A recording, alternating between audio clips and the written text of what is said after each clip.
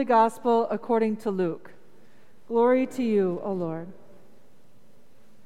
Now every year, Jesus' parents went to Jerusalem for the festival of the Passover. And when he was 12 years old, they went up as usual for the festival.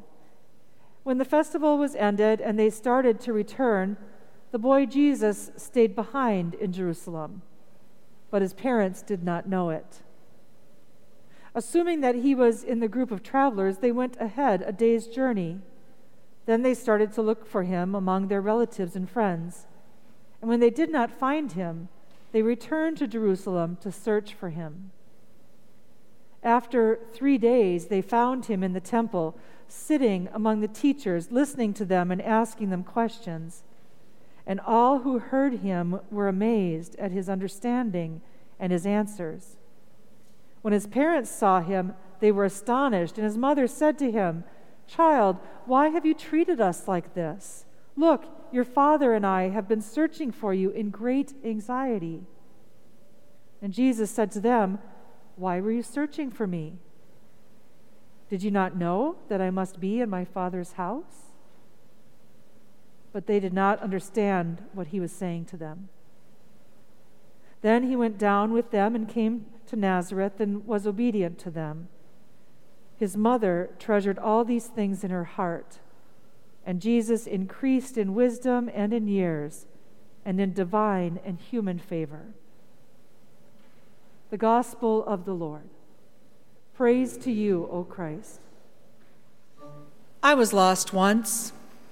Well, honestly, I've been lost many times, but there's one time in particular when I was lost for quite a while in the wilderness by myself.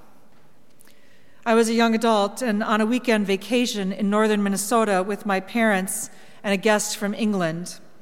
We stayed in a rustic cabin with holes in the walls and no air conditioning and plenty of mosquitoes. At breakfast, my stepdad said something annoying. I don't remember what it was now, but I was mad, and so I took off on a walk in the woods all by myself. It was glorious. It had been a long time since I had been hiking in the wilderness, and it felt good to be alone with my thoughts, breathing in the fresh air and enjoying the morning sunshine. Until I realized I wasn't on a clear trail anymore. It was more like a path, probably one that was made by animals, and it became more faint and unrecognizable the further I walked. And suddenly, I was out in the middle of nowhere, and I couldn't find my way back to the trail. I was lost. My parents were worried, of course, when I didn't return within an hour of taking off. And they were just about ready to call the sheriff, or whoever it is that you call when someone's missing in the woods, I don't know, when I came walking up the road toward that rustic set of cabins that we had spent the night at. It is every parent's worst nightmare to have a child separated from their parents. When I was a young child and before cell phones, when I got lost at Target, I'd hear an announcement on the intercom. "Shelley Miller, please come to the service desk. Your parents are searching for you." But now, when I'm separated from my kids, I just send them a text. "Where are you?" with the letters R and U, not actual words.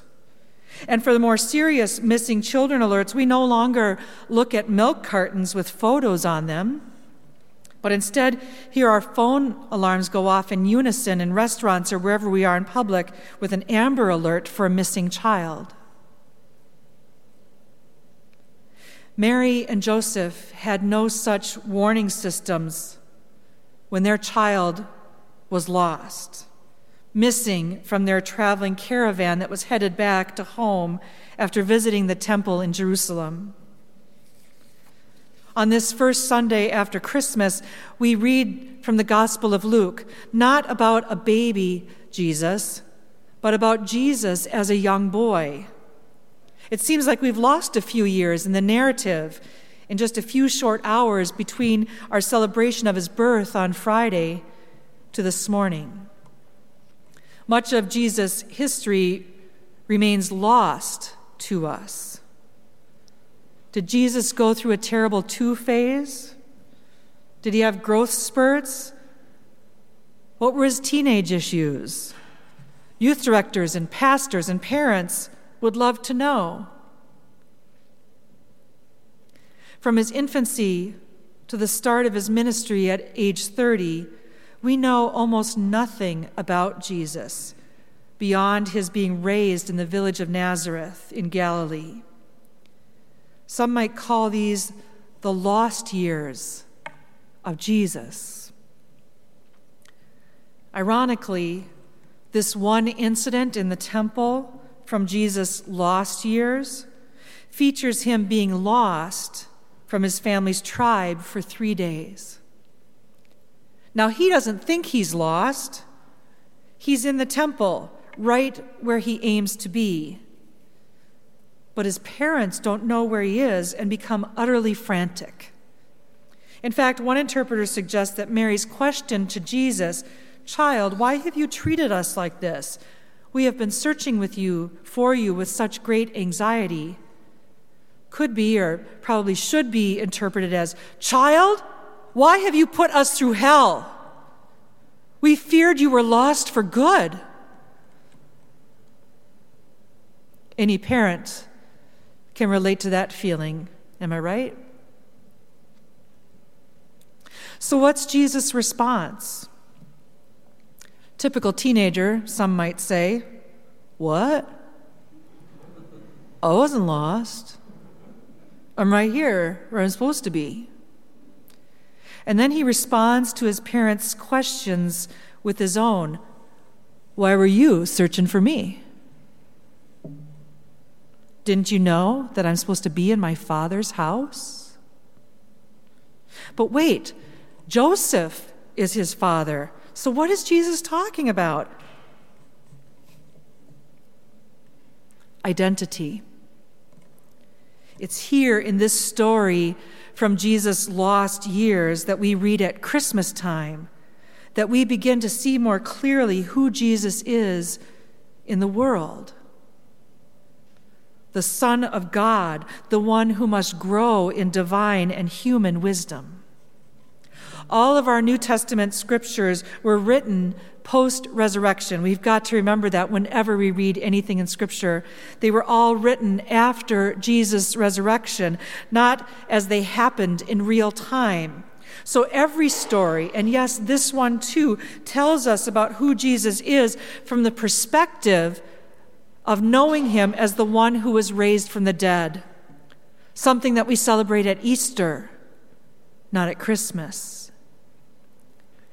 Remember that after his crucifixion, his disciples, his family, his friends and followers that we've never even heard of, they were lost in sorrow and grief as the one they had loved and trusted and looked to for redemption was gone. For 3 days, they suffered in great anxiety, were put through hell, fearing that they had lost Jesus for good. And then on the 3rd day, he was found, though Jesus had never really been lost.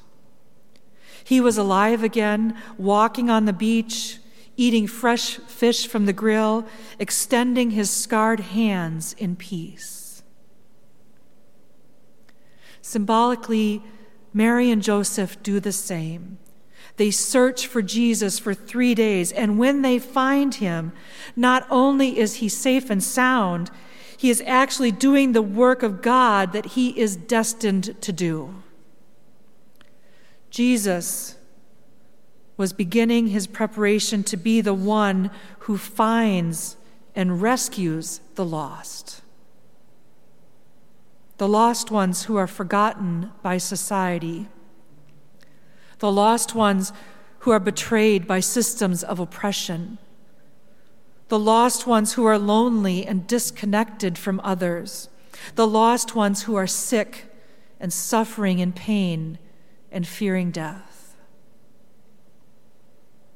The Gospel of Luke portrays Jesus as the divine seeker of the lost, as in the famous trio of parables about seeking and finding: the lost sheep, the lost coin, the lost son.